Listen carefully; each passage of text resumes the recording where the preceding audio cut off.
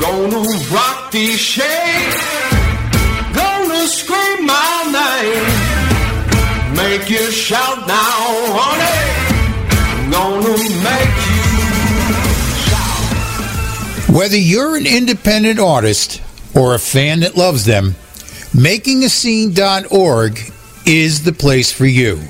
For the music fan, we bring you in-depth interviews and CD reviews from artists who are on the cutting edge of original music. For the independent artist, we bring you articles on music business, recording techniques, gear reviews, and interviews with industry professionals that give you real-world information to help you negotiate the new realities in the music industry and give you the tools you need to move your career to the next level.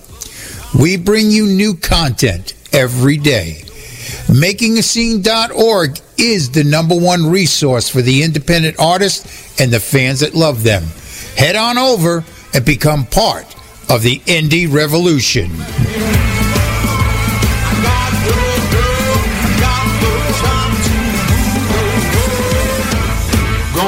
Rock these shades, gonna scream my name, make you shout now, honey, gonna make you shout, make you shout, make you shout.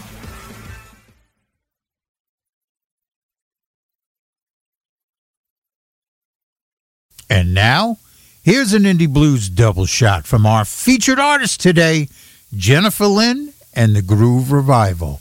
And stay tuned for that interview. It comes up right after these songs.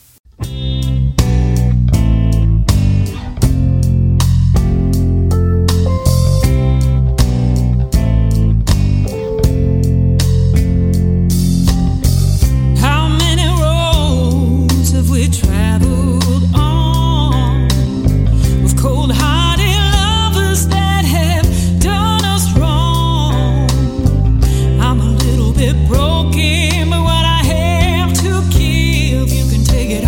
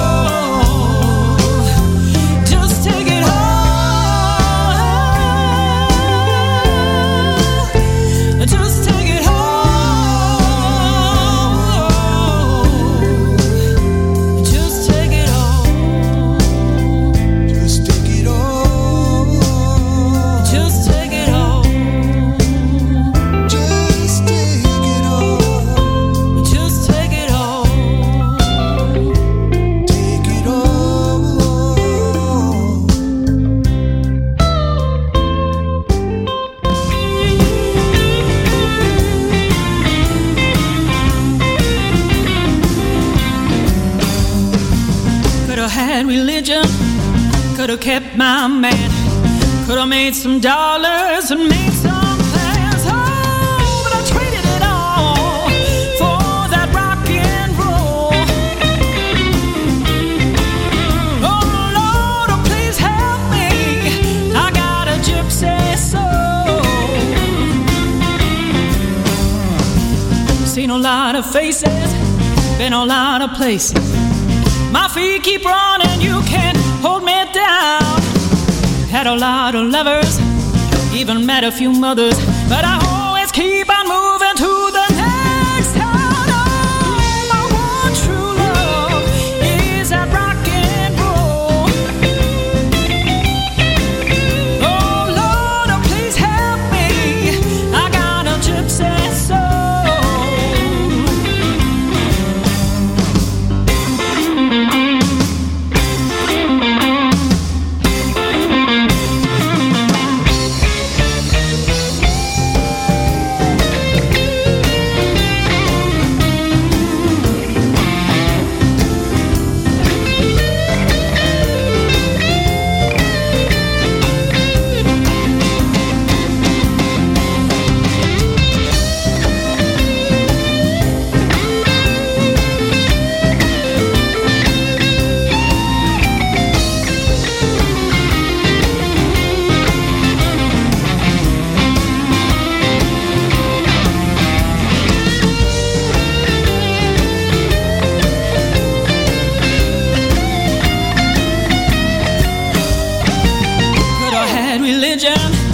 Could have kept my man, could have made some dollars and made some plans. Oh, but I traded it all for that rock and roll.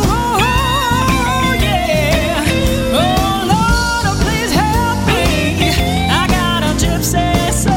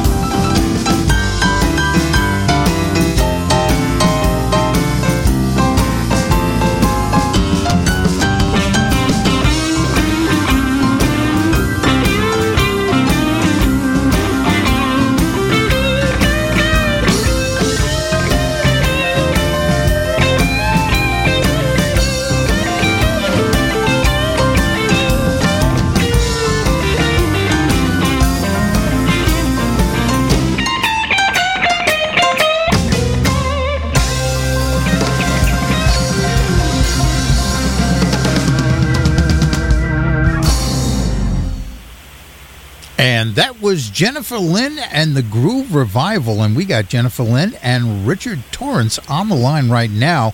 Hey, guys, how you doing? Great. Doing great. Now, it's been a while since you guys have been on the show, and we always start things off by giving our fans an opportunity to get to know who you are as an artist, but also as people. And the best way to do that is to look at your journey, how you got to where you are today.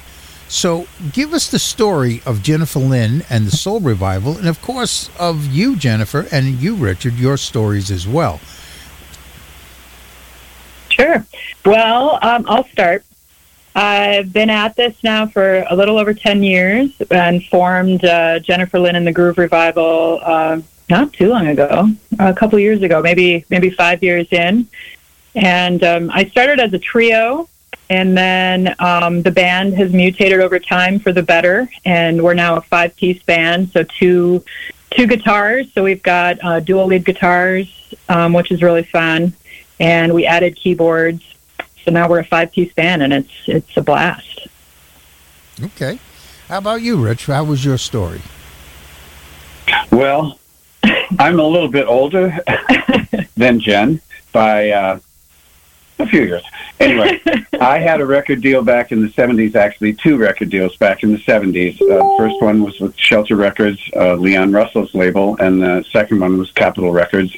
We all know Capitol Records. Oh, yeah. And through that a 10-year span in the 70s, I recorded 7 albums for them. And I moved all over the country, pretty much throughout the West Coast mainly, and to Las Vegas.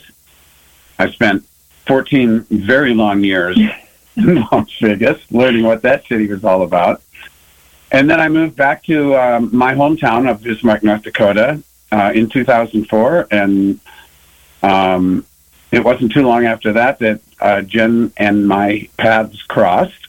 And she was interested in learning about what I had learned in my musical career, as well as, the music that I had taken in all that time. So she became my student, and I started teaching her. And then all of a sudden she asked me if I wanted to play in the band with her. I'm like, well, that was bad. Diabolical plan. Yes. But it worked out really well. And I was still kind of going hither and yaw. I tried out a year in Austin, Texas, to see if I wanted to maybe relocate down there, because it's so hot down there and everybody's really very musically oriented. But after a year, I wasn't happy with what was going on down there, and moved right back to North Dakota, and been here ever since, playing in Jennifer's band. Pretty much on, but sometimes off. Yep, now on. Okay. Now very intensely on, yes. Okay. Now, I always found that, most musicians have that pivotal moment in their lives where they had to make that choice between music and alternate careers. That crossroad moment. What was that crossroad moment for you guys? What was that moment in each of your lives that you knew music was a path that you wanted to pursue? It's a great question. Well, for me, I'm still multitasking. I'm actually a college professor as well as doing music. I think Richard's probably the best one to answer this one, because he actually did just that. He threw all the eggs in the basket and pursued that path. My defining moment was about 6 months after getting out of high school, because I was still trying to hang on to the high school band that I had been with. We had great success regionally, going all the way up into Canada, playing in Winnipeg, and recording and actually getting our songs on the radio and the regional top 40 and stuff. It was very exciting. But most of the members of the band ultimately decided, I think I want to be a doctor, or I'm going to go into computer technology. Or I was the only one out of a 7-piece band that said, I'm going out to California. I'm going to be a rock star, you guys. No one's with me on this, huh? And so I pretty much went out with one friend who was a drummer, and we headed out to see what we could do. And I, too, just like Jennifer, put together a trio, and much like Grand Funk in those days, they were my heroes. So I put on a tank top and a tight pair of jeans and strapped on a Les Paul, and that was it. I said, full speed ahead, damn torpedoes. All right. Now, let's talk about the new release. If you were to run into someone in the street and you wanted to give them that elevator pitch, tell them about this release to get them excited about, going out and listening to it, what would you tell them? I would definitely say it's 60s and 70s vibed, throwback music, fulfilling that wanderlust. And the lyrics are definitely kind of story driven. Yeah, we really kind of really gravitate towards that 60s and 70s sound. We love the overdriven amps and music that still resonates and touches the part of your soul. Okay. All right. Well, that's my era. I'm back in that area. I'm sure you and I, Rich, are pretty much, we might be close in age. So, Yeah. Yeah. I kind of get that feeling too, Richard. Yeah. I mean, I'll be turning 69 next month. So I'm. Oh, my. Yeah, no, I'm an old sucker. You are an old guy. Yeah, I'm an old guy. Guess what? I'm older. But you're still doing it. That's the key. You're still out there. And that is. Yeah. Now, let's talk about you guys as songwriters, because, every good release starts with a song. When you sit down to begin that process of writing, what is your method of tapping into the muse? What do you guys do? That's a good question. Well, Richard and I, we do all of our songwriting together now. It started with the last album, which was Nothing Holding Me Down, and then it's now gravitated towards this next album, which is the one we're discussing, Gypsy Soul. But it basically starts with he and I in a room. I call him the riff master because he's got a million guitar licks and riffs going on in his head, and so he'll just kind of start noodling on the guitar, and I'm kind of more the melody person. I'll start humming a melody, and I kind of picture myself more as a lyricist. So it's a really great pairing. Richard writes lyrics too. I mean, we've co-written a lot of lyrics together, but definitely that's kind of the dynamic. He starts out with a guitar riff, and then we're kind of off and running with a melody, and pretty soon we have a song together, and then we obsess over it for a little while and round the corners, I guess you could say, to make it a nice polished product, and then we go from there. Okay. Now, I've been doing some looking at some of the new technology that's out there for songwriters. One of them is all of this new AI, this artificial intelligence. Yeah. As a songwriter, you sit down, you get a blank piece of paper, and you stare at that blank piece of paper, and you say, okay, I got to put something on this and get everything flowing, get things started. And I looked at some of these AI software tools, and that's how I'm looking at them, as tools. And I find them amazing because you can kind of take those little bits and pieces that you kind of collect over the time, throw them in there, and they will give you a plethora of generated ideas on what to do with that. What do you think of this technology? Do you find it that it may hurt the songwriters as a craft, or is it just another tool that we can use to kind of fill the blank page? Personally, I'm a technology nerd. That being said, I feel like technology is a double-edged sword. I look at some of these tools like I look at auto-tune.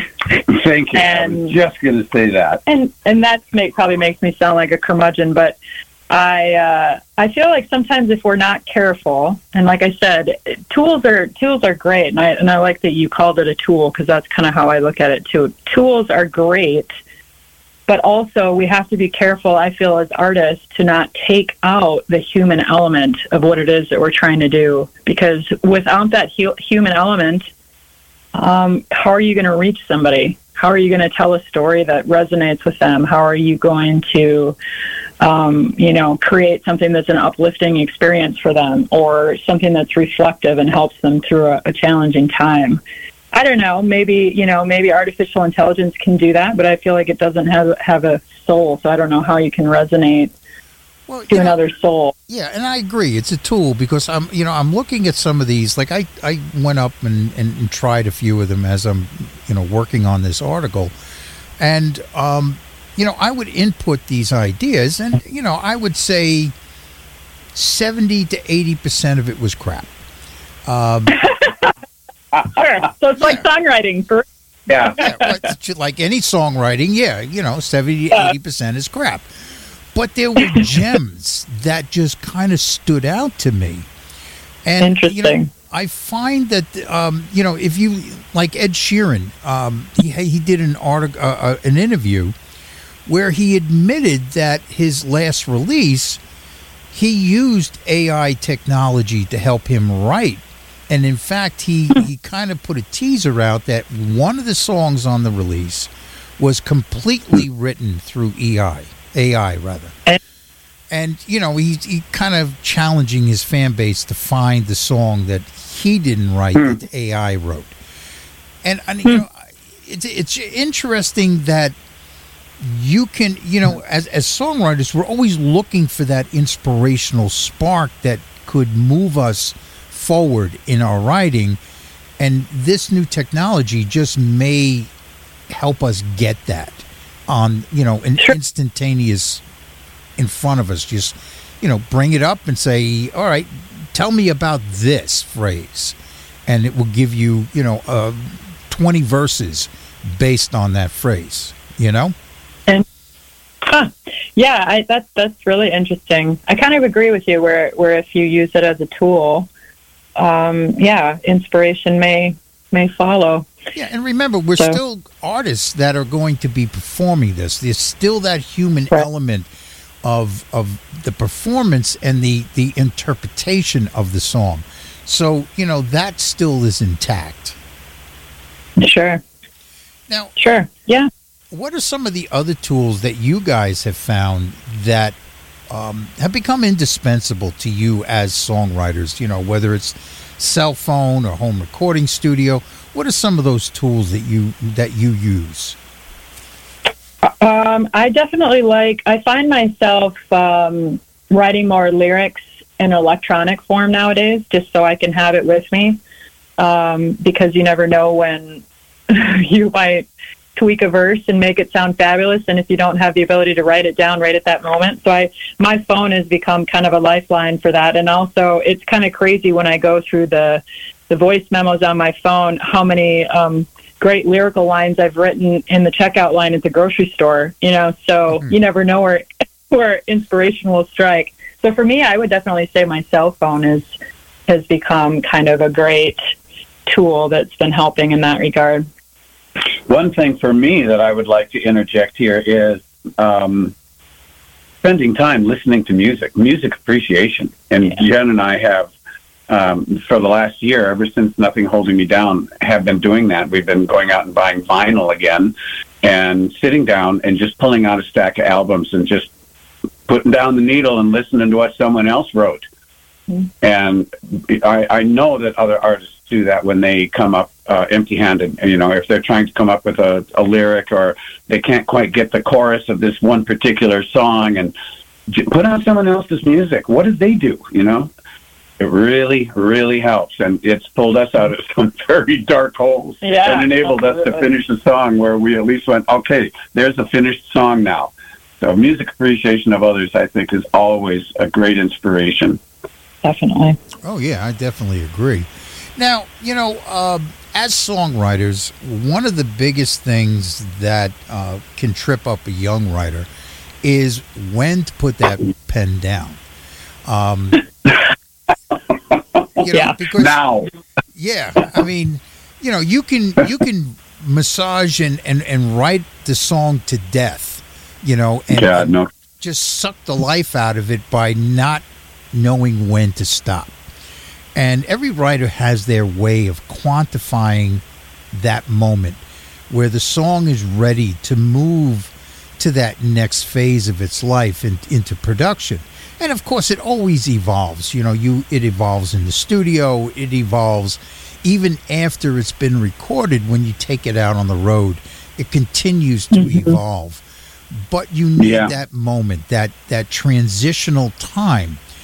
What is your quantifier? What do you use to determine that moment when the song is ready to move on? Well, actually, Richard gave me some good advice when I was songwriting, and he is definitely not the only one to say this, but if the song can be played with one person on an acoustic guitar and having some sort of bass line to go along with it, if you can entertain yourself or someone else with just that instrument, your voice, and your song, then you definitely have something, for sure. That's kind of what we use as a basis where we feel the song is ready for production. Because if we look at each other and we're like, oh yeah, that's where that great keyboard part is going to be at, to really kind of jazz it up, like if we find ourselves saying that, the song can't live without that. Yeah, and if the song can't live with all of the production that's going to come along with it, then we have a filler song. And we try, you got to write the filler songs to get to the gems, but that wouldn't be something we would take to production. So for us, it has to be something that can live by itself with just one person playing a guitar and singing it. And it's worked so far. That works. All right. Now, let's talk about production. Let's talk about going into the studio, because that is the other half of that equation. You know, having a good song is one half, but going into the studio and creating its identity, its sound, its vibe is an art form in itself. When you get into that environment of the studio, what is your working process that helps you capture the sound you're looking for? Well, first off, I'm a kid in a candy store in the studio. That is, if I could pick, if you know, someone came to me and said, you only get one thing you can do from here on out with music, I would choose the studio. Richard would be live for sure. He's ridiculously talented as a live musician.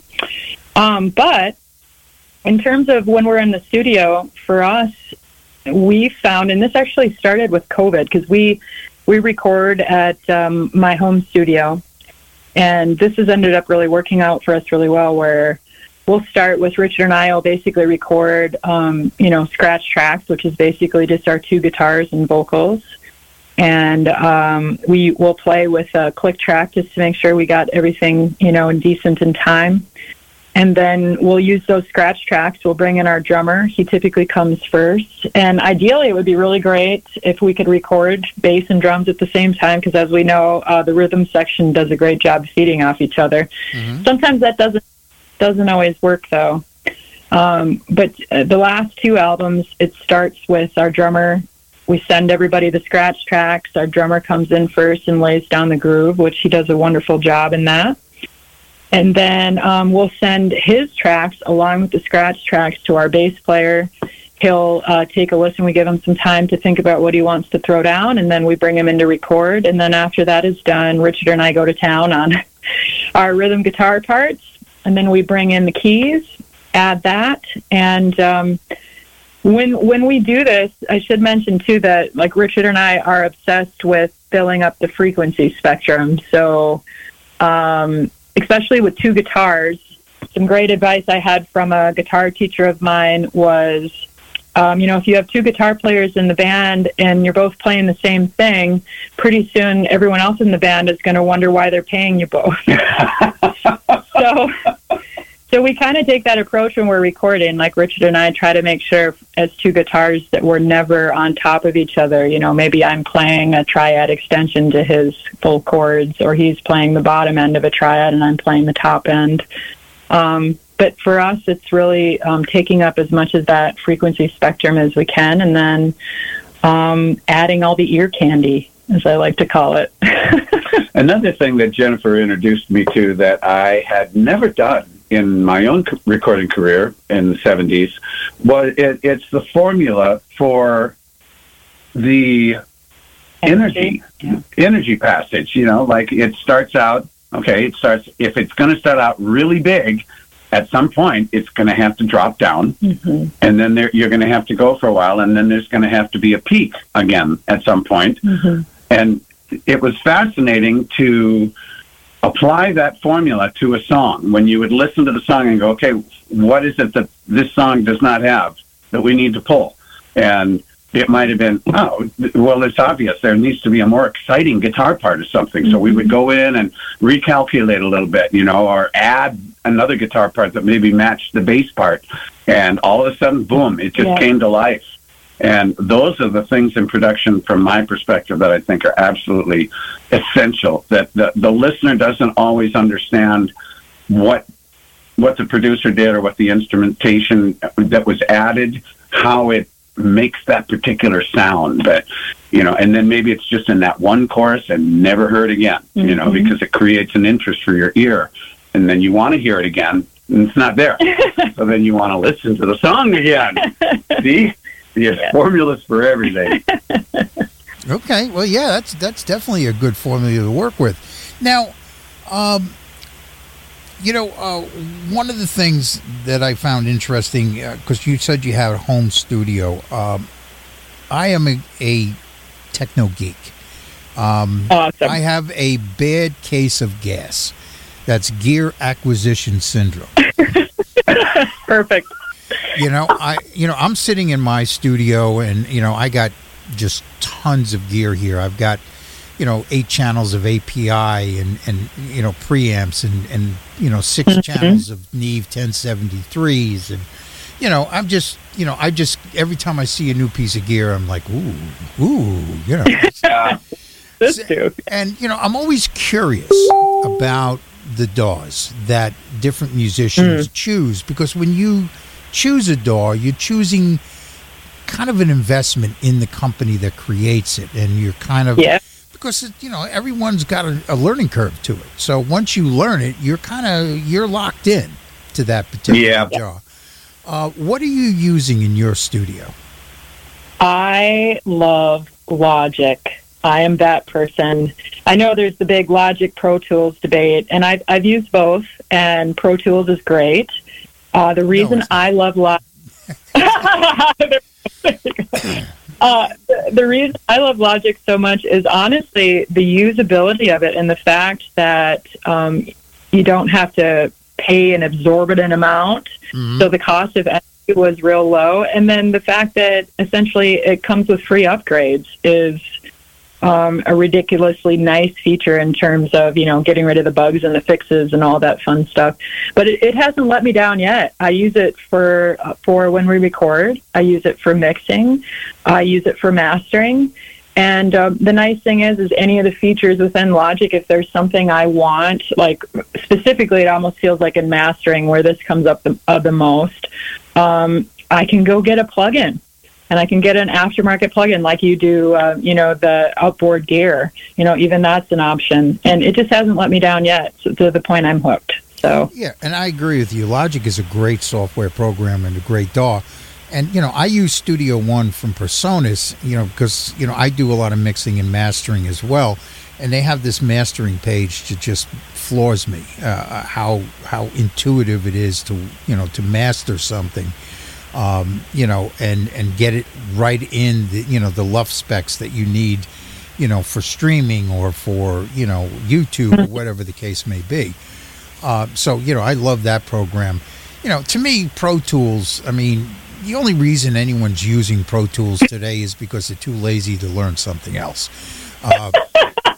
Seriously, everyone I've ever talked to that use Pro Tools complains about it, whether it's the cost or that it doesn't, it crashes or, every one of them complains, but nobody wants to do anything about it. They just keep going, I agree with you. Yep, totally. Now, tell me about the lineup on this. As far as the album? Yeah. Who's on the album with you? Our album is got, obviously, on lead vocals and guitar. Richard is on backing vocals and guitar. And we've got Barb Jiskra on keys. She's a new addition. We would have loved to add her on Nothing Holding Me Down, but that was kind of at the height of COVID. And then we've got Jim Anderson on drums and Chris Addison on bass. Who also played on the Nothing Holding Me Down. Yeah. Okay. Now, of course, once you get it recorded, you got to get it out. And you got to get it to press, you got to get it to radio. And you're working with Betsy Brown from Blind Raccoon out of Memphis. And, of course, a good PR agent is a really intricate part of any musician's team. Tell me a little bit about that relationship you have with Betsy. Betsy's been absolutely awesome. I reached out to her when we were in the recording phase for this album. Looking for a PR person, because you hit it right on the head. It is a full-time job. The people who try to multitask and do their own PR, good for you, but it's not for me. It's just too many irons in the fire. And Betsy's been absolutely awesome. Her reputation preceded her. That's how I found out about her, through some of my musician friends that have used her for their releases. And so far, she's done an absolutely fabulous job, and I'm sure she's going to continue to do so. Okay. Now, let's talk about the music industry. The elephant in the room here is the fact that the consumer has now embraced streaming as a way to consume music.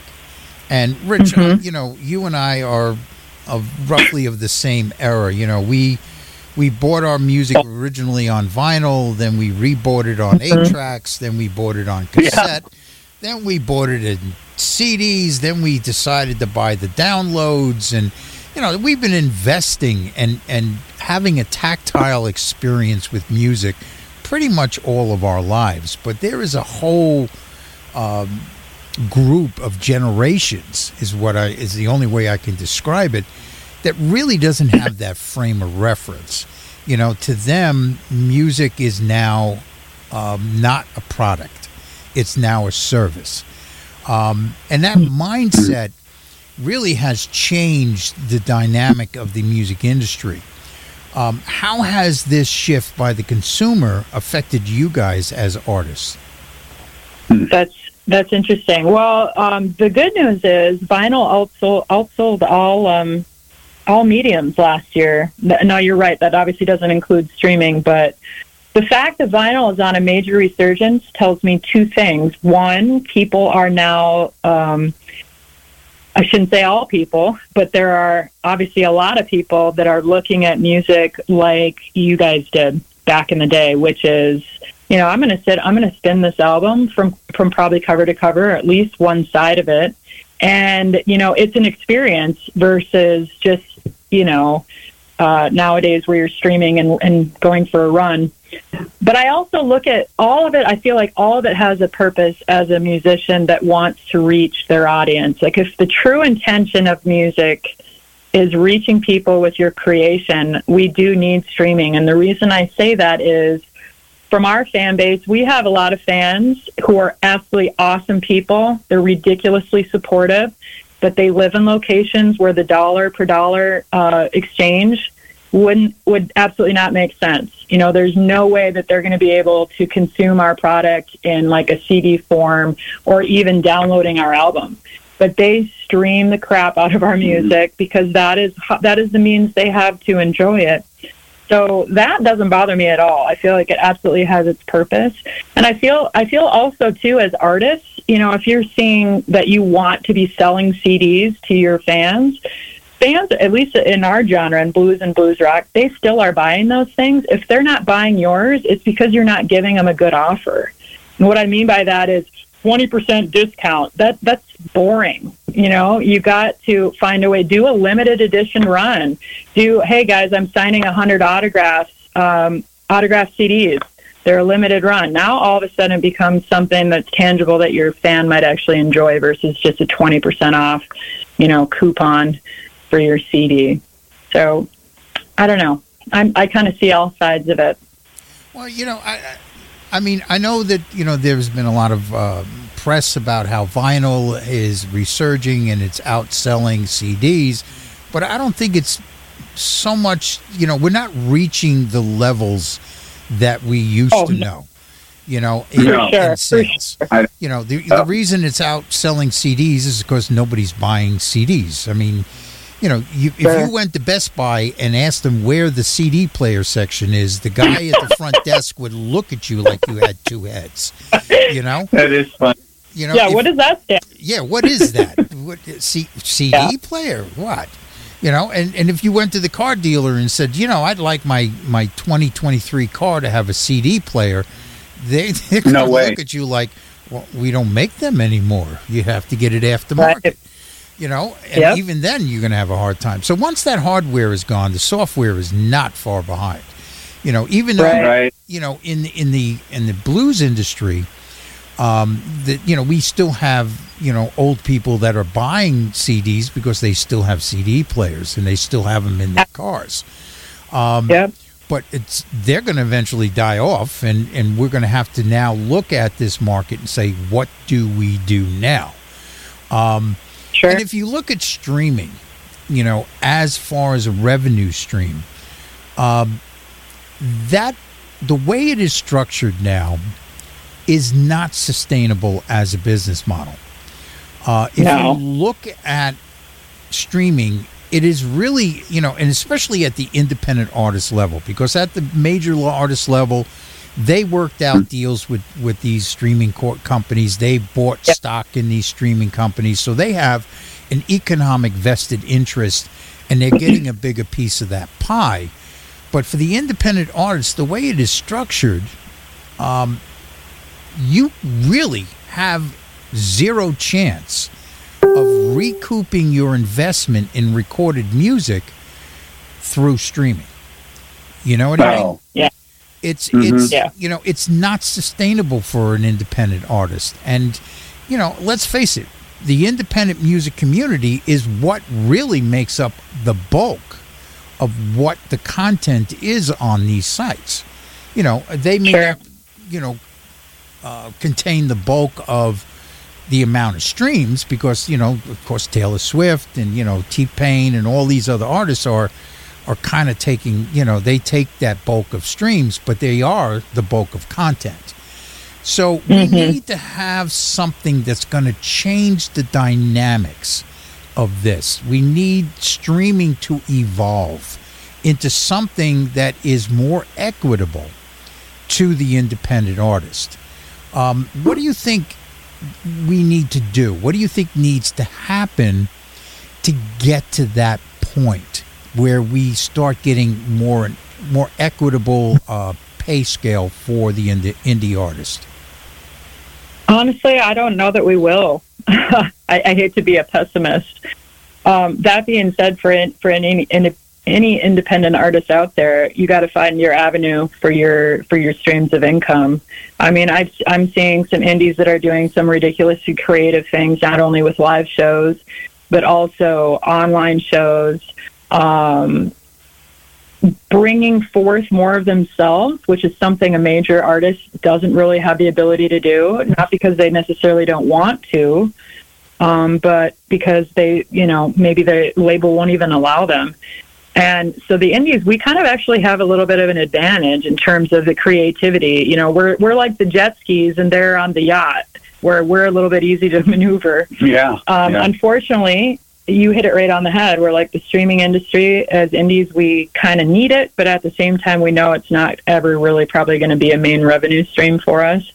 But still, there's a lot to be said in terms of just even the data and the intel that streaming can give us as independent artists. I mean, there's things that we can gather from that on the back end.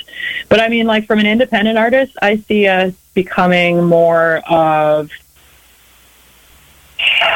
I mean, we already are entertainers, but I see it even becoming more so where, you know, we have the ability to have more of a network and a community with our tribe of people, and have more relationship building than some of the major artists do. So we have that to our advantage. It's just finding ways to market yourself in a profitable manner is the challenging part. Well, you know, and I'm sure Richard understands this too because he's been in the industry since the 70s. But, you know, traditionally, you know, when record companies kind of ran things, Lord, I've been mistreated.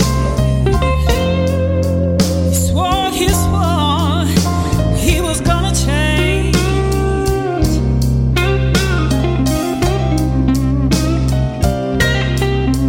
Oh Lord, I've been mistreated.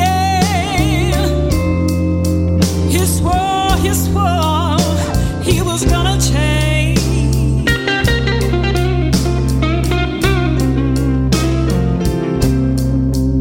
It's been years of going round in circles where things always seem to end the same.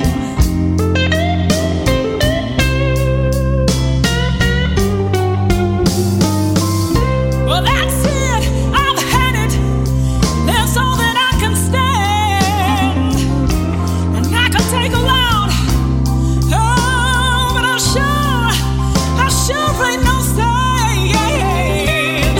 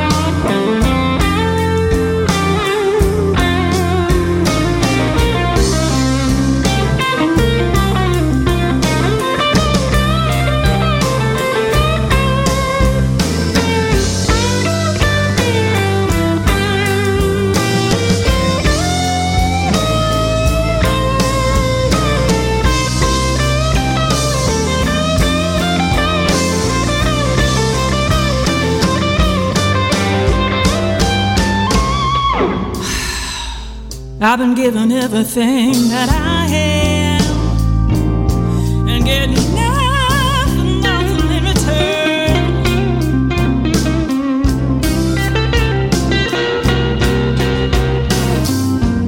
I'm so tired, I'm so tired, I'm so tired, I'm so tired of being treated just like a pawn in his game.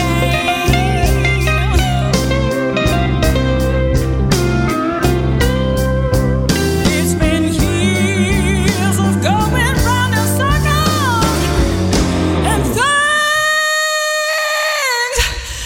things, oh, I said these things, they always seem to end the same.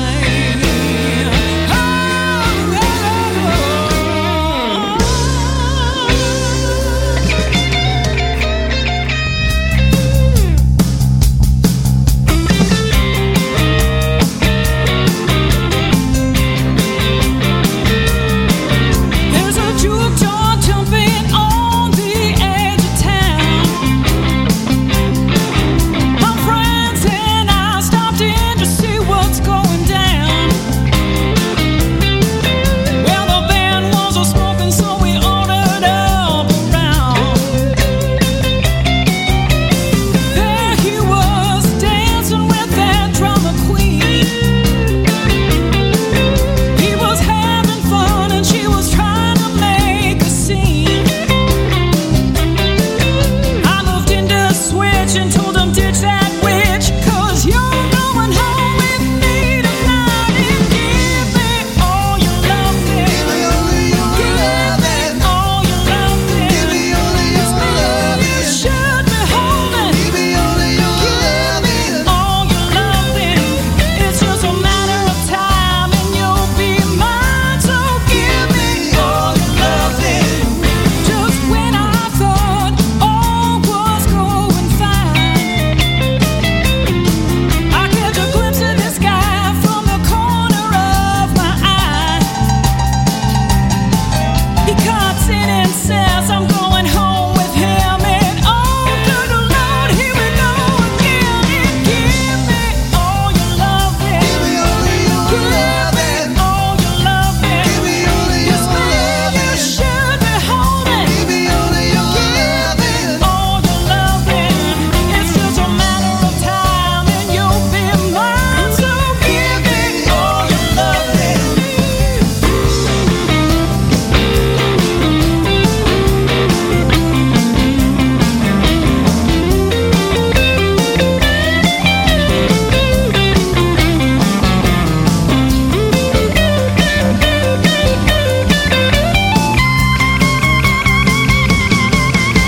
Give me all your loving. Give me all your loving. All your loving. Give me all your loving. You should be holding. Give me all your loving. All your loving. It's just a matter of time and you'll be mine. So give me all your loving. I said give me all your loving. I said give me all your loving. I said give me all your loving. It's just a matter of time and you'll be mine. So give me all your loving. Yeah, yeah, yeah.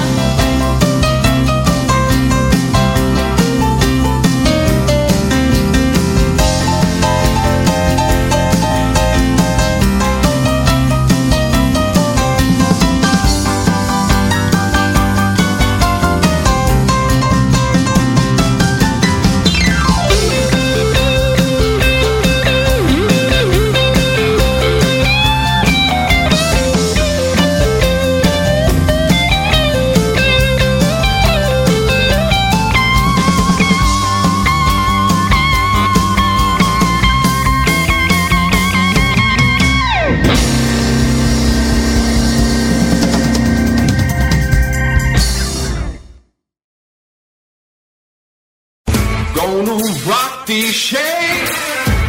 Gonna scream my name. Make you shout now, honey. Gonna make you Whether you're an independent artist or a fan that loves them, MakingAScene.org is the place for you. For the music fan, we bring you in-depth interviews and CD reviews from artists who are on the cutting edge of original music. For the independent artist, we bring you articles on music business, recording techniques, gear reviews, and interviews with industry professionals that give you real-world information to help you negotiate the new realities in the music industry and give you the tools you need to move your career to the next level. We bring you new content every day.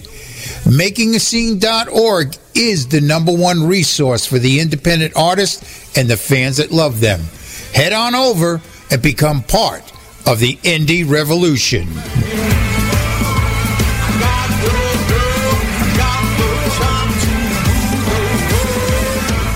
Gonna rock these shades, gonna scream my name, make you shout now, honey, gonna make